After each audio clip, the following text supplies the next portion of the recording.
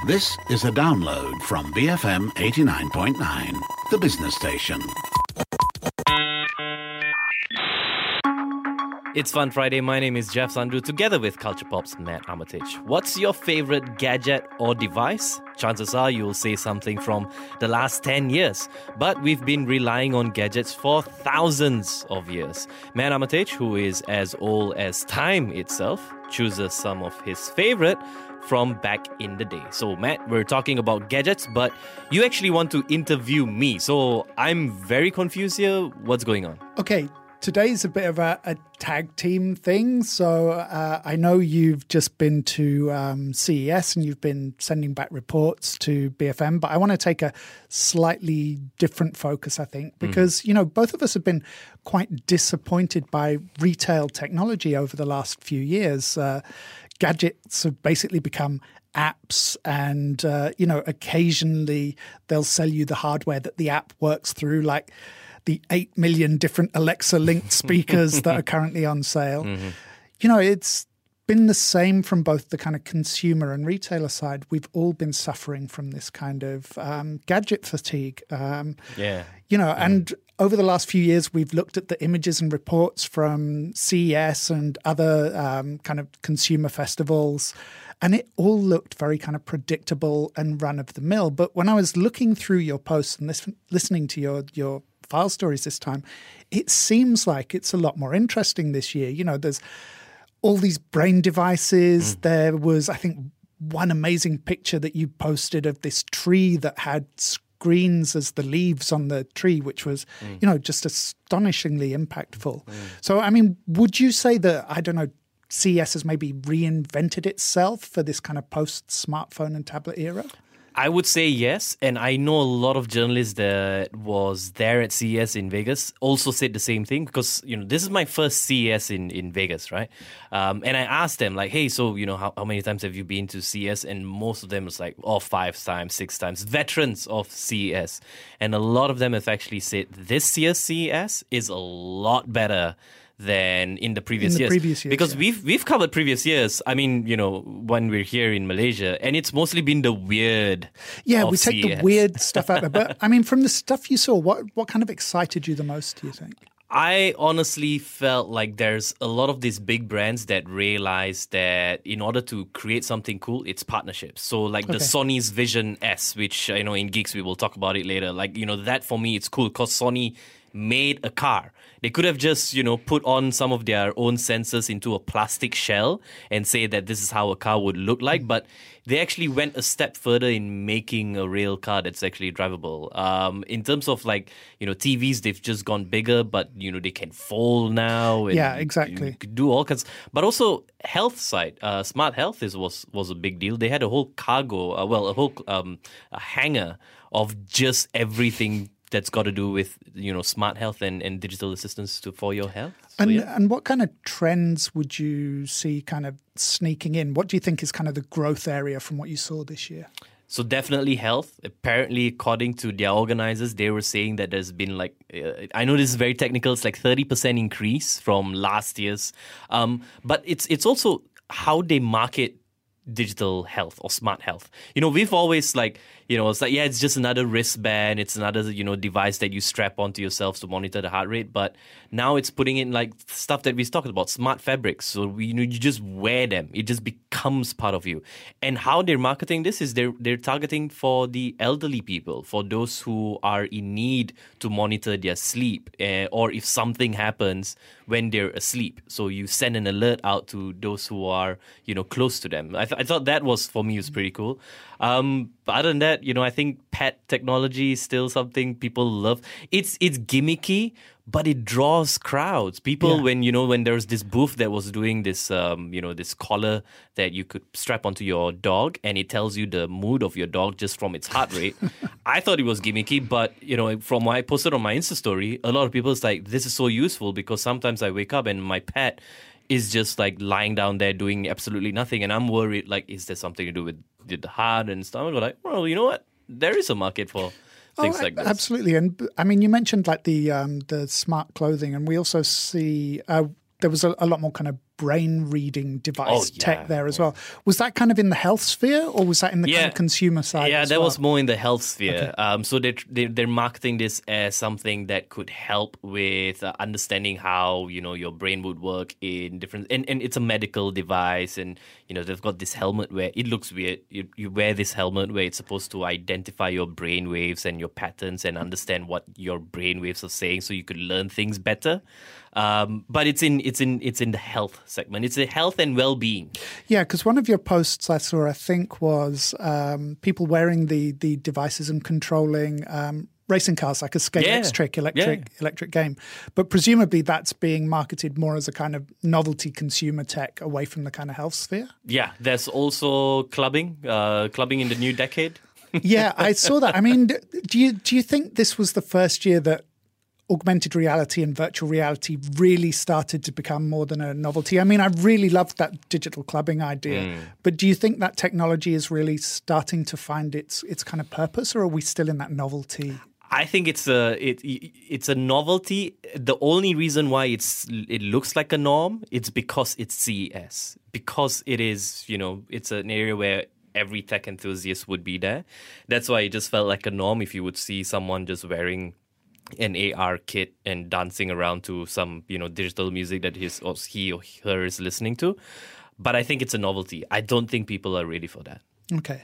And just going back to what you were saying about the Sony and the electric car concept, do you think that this is going to become an emerging trend? Because Sony actually dropped the car right at the end of their presentation and they didn't really explain it either. Yeah. So do you think we're going to see more of this kind of cliffhanger introduction of technology, more of those kind of jaw-dropping moments in kind of these shows in the future? That's the only way for you to, I guess, get the attention of the press, because every single press is, from around the world are at CES. So, they always have their media days, they call this, where they launch something concurrently with another brand, right? So you got to battle and fight. So Sony... Interestingly, I met someone from Sony at the airport when I was leaving Vegas, and he said that apparently only 3 people from Sony knew that they had a car at CES. So not everyone in Sony actually knew they had a car. They just knew they had a container that was huge, but they're not sure what's in that container. They were thinking, wow, this is the biggest TV we've ever seen. Well, there was a 292-inch TV, it could have been in that container anyways, but... Yeah, so it's even a surprise for most of the Sony staff themselves.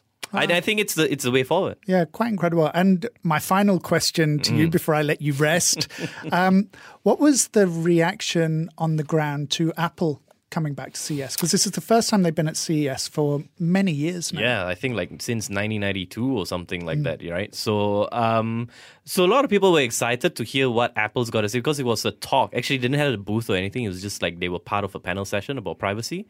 A lot of people were excited to hear what Apple has because last year, Apple had a banner outside of CES saying that, your privacy is kept within the phone itself. So it was a dig at Google because their booth was facing that billboard. So this time around, it was actually, they were part of a panel session. Interestingly, when you were out of the panel session, a lot of people were confused because Facebook, who was also part of the panel, one of the Facebook representative actually came out and kept saying, I think 2 or 3 times, that they take privacy as seriously as Apple does. And everyone was just like, really?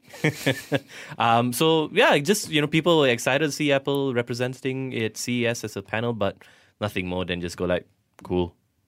All right, cool. Now, bearing in mind though, I'm still very jet lagged, Matt. So why did you actually force me to this format change of yours? Because unless you were jet lagged, there's no way you'd have agreed to it. And also because, I've been asked to be positive for most of January. So, I have to get in my little digs of evil wherever I can. But most of all, because I think, as you said, consumer technology is becoming a bit more vital again, especially, as you were saying, in that realm of health technology. And, it's the brainwave tech, for example, I've had a lot of stick over the past 24 months for talking about this jump to screenless technology. And everyone assumed you meant Google Glass kind of stuff. Yeah, exactly, which is not the point at all. We keep saying this. People forget that you don't need a screen to communicate with somebody else. So when you start talking about 5G bandwidth coupled with, really functional voice and even brain and mind activation, that future isn't just close. It's actually already here, as you saw at this year's show. Malaysia may be lagging a little behind because the market leader, Amazon, doesn't make it easy to use their Echo products here. But, there are plenty of Chinese companies that are looking to sop up that excess demand across the world. Voice assistants are not just mainstream, but, they're becoming the norm across a lot of our digital behavior. So you chose the dawn of invisible technology to celebrate the gadget. Well, preconceptions are, and yeah, I know it sounds daft, but, preconceptions are that gadgets are this 20th century thing. Sure, it was the first genuine consumer era, but the mighty gadget has been improving our lives since, we first used flints and sticks to make fire. So, those fire-making kits, a spark kindling, that's a gadget that's, thousands and thousands of years old. And as we head into this era of invisible tech, it's worth remembering that gadgets are not going to disappear. As much as I tease about smart toasters, the cloud can't make you breakfast. So, these devices may change and converge, possibly into, the voice-activated Star Trek replicators. Yes, please, I'm hoping. But, we're not going to go about our lives entirely without these devices. So I think today is a good time to celebrate some of those gadgets, the impact of which, big and small, has actually helped to define human history. All right. When we come back, I will be refusing to answer any more of Matt's questions. We'll be right back. BFM 89.9. Because friends matter. BFM 89.9, the business station. Welcome back. It is Fun Friday, and earlier on we were going through some of the stuff that I've seen at CES, but Matt actually wants to look back at the past, so go even beyond CES. So he wants to look back at 10 years, or even beyond 10 years as well. Well, even 15,000. Why not, right? So what are these illustrious inventions that we are memorializing? Well, we've done some of the most obvious ones in the past. We've done the plow and collective agriculture. Oh, we're really going back in time. Oh, yeah, we're really going back in time. So I thought that today we could look at some of the inventions that are maybe a little less well known or whose significance is overlooked. For example, we often think about electric batteries as being a 20th century invention. And to an extent, they kind of were, because in that consumer sense, it was, those electric torches that were the first ones to kind of use batteries that were small enough to become a consumer device. But didn't Benjamin Franklin invent them in like the 1700s? Well, he came up with Leyden jars, and they were an early forerunner of the battery. We had our first kind of electrochemical batteries at the beginning of the 19th century. The first useful, I guess what you'd call commercial batteries, they were called the Daniell cell. They were actually produced in 1836. And there's been that gradual innovation up until, Tesla and the electric-powered aircraft batteries that we see today. But there's actually a really disconnected path to the history of batteries. The first batteries were not in the 1700s. The actual first battery, which has been called the Baghdad battery, was recovered in the 1930s. It was very basic, even by 19th century standards. It was basically made of a terracotta urn, and there's a kind of copper and iron assembly in it with bits of metal sticking out of the top. You add an acidic agent, and then you get a chemical reaction that creates this very weak power source. And what were they used for? Well, we don't know, because that's been lost to history. Now, I said there's a disconnected history there. We don't even know their exact age. From the pottery and the metalworking, we estimate them to be from around 250 CE. So literally 1,500 years before the first batteries. But the bigger story, I think, is, were they just this one-off that we chanced upon? Was it just some mad inventor who came up with them? Were they actually really commonplace locally or even throughout the region? One of the ideas is that they could have been used for gold electroplating, for example. But why don't we have any record of them? And why was that battery technology effectively lost to, the entire human race for 1,500 years? Yeah, a little like the first computer then. Well, yeah, we've mentioned the Antikythera computer on gadget history shows before. So even though it was discovered in 1900, it was only in 2006 that we were finally able to confirm what it was, and that was using really expensive X-ray tomography. It was badly corroded because it had spent 2,000 years underwater off a Greek island. That we've managed to piece together that its incredibly intricate clockwork mechanism was used to produce astronomical movements and occurrences like eclipses. We now think that it was made anywhere around 150 BCE to about 50 BCE, and it was probably part of a shipment of looted treasure that was on its way to Rome. Wow. Now, it really does make you wonder why we suddenly stopped making analog computers until the 19th century. Well, we still had these kind of predictive devices, but nothing with this kind of clockwork complexity, or nothing that mirrored the kind of technology that we started to see in the 19th and 20th centuries. And that lost technology is such a mystery and a marvel. We talked before, the ancient Romans had air conditioning and clean water and sewage systems. So why didn't we have artificial intelligence 1,000 years ago? Why weren't the Romans taking that technology and building and spreading these complex analog computers throughout their huge empire? Especially as, they were these really big seagoers and empire builders. Which is why you're always so reluctant to rely on electricity. Well, I love the idea of the world's information being in the cloud, this idea of digital currencies, but there always needs to be a fallback. So there was a story, I think, a couple of weeks ago, one of the big money exchange networks, Travelex, they were hacked on, I think, December the 31st. Hackers held their data to ransom for $6 million.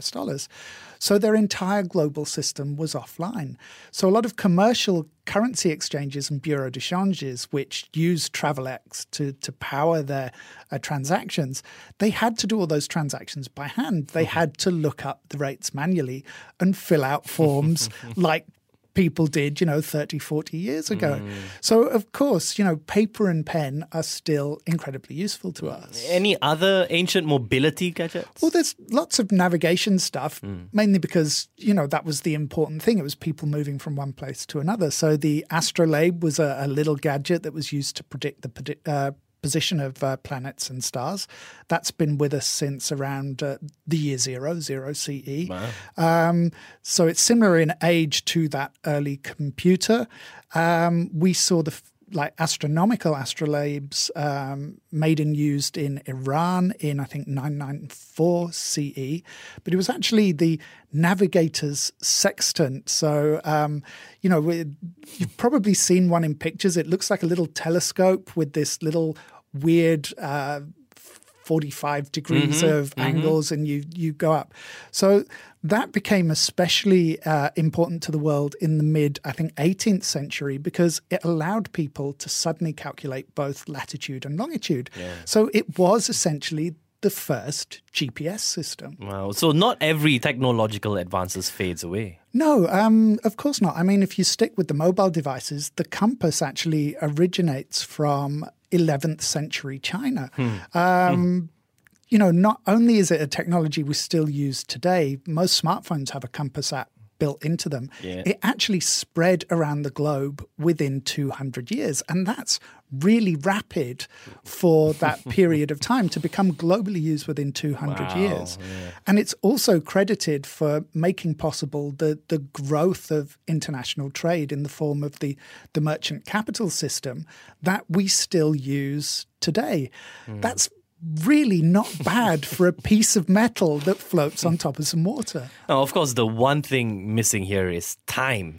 Yeah, lots of these devices concern space. So it's hard to imagine in this age of being able to tell the time everywhere, that the first practical pocket watch, which was a mobile device for telling time, that was actually built by a clockmaker called Bartholomew Manfredi back in 1462. And that was just a prototype device. The pocket watch actually became the iPhone of the 16th century. It was like the hottest gadget you could own because, mechanical clocks themselves were still relatively new at that point. And of course, people were less reliant on the concept of exact time. It's hard for us to even fathom that now. It was perfectly normal a couple of hundred years ago for clocks to vary from place to place. You could go from one village to another village and the clock might be an hour different. We get upset when a website doesn't load in 5 seconds.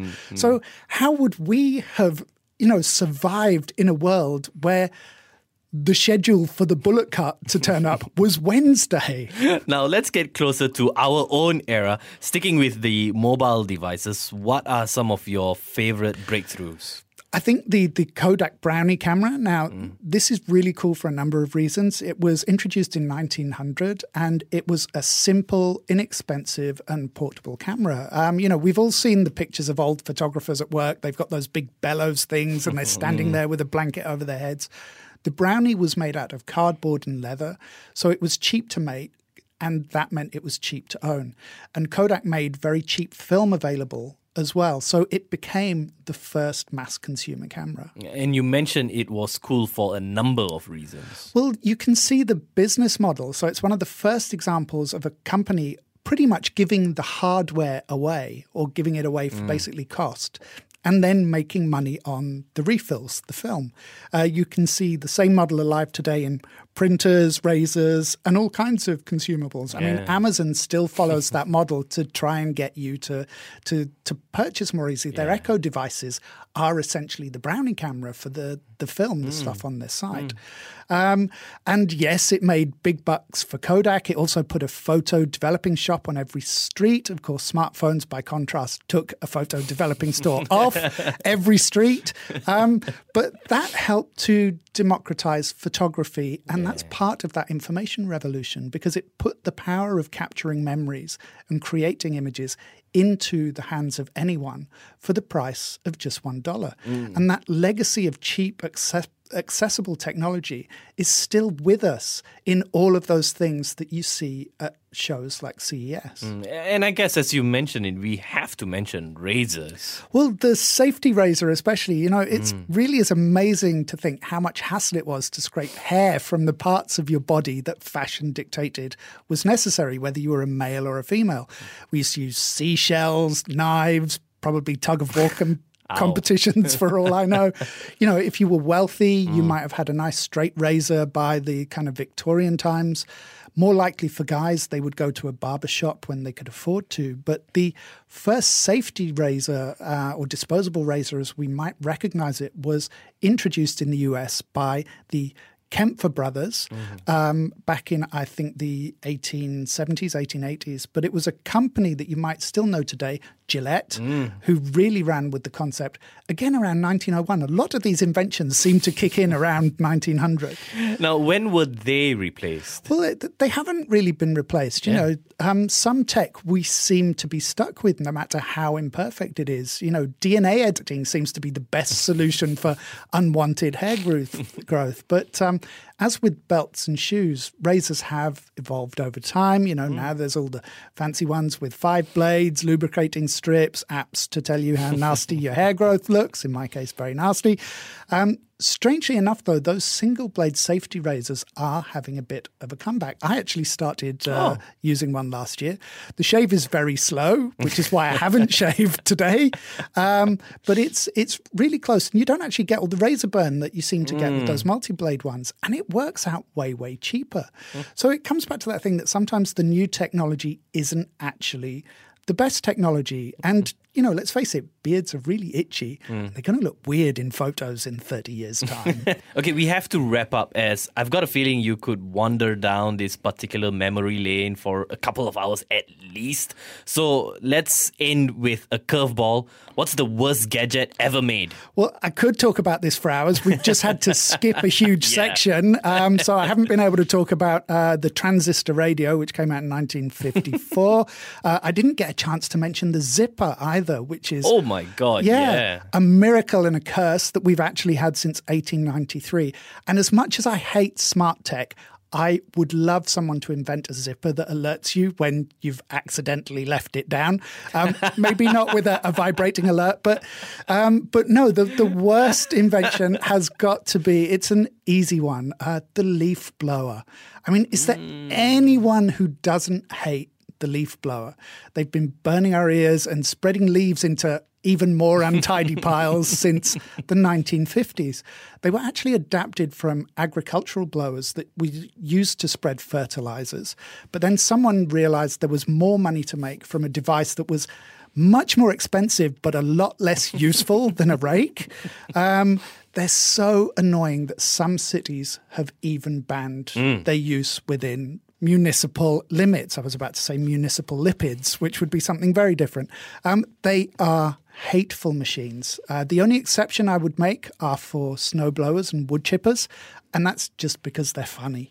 And if you don't know why they're funny, this weekend, watch the movie Fargo. All right, okay. Matt Armitage there, going back in time, looking at some of the gadgets and our obsessions with some of the stuff. And I actually agree with you. Sometimes new tech doesn't mean better tech. Old tech still wins. No, rake over leaf blower. When we come back, Geek Squawks will be next. BFM 89.9. Thank you for listening to this podcast. To find more great interviews, go to bfm.my or find us on iTunes. BFM 89.9, the business station.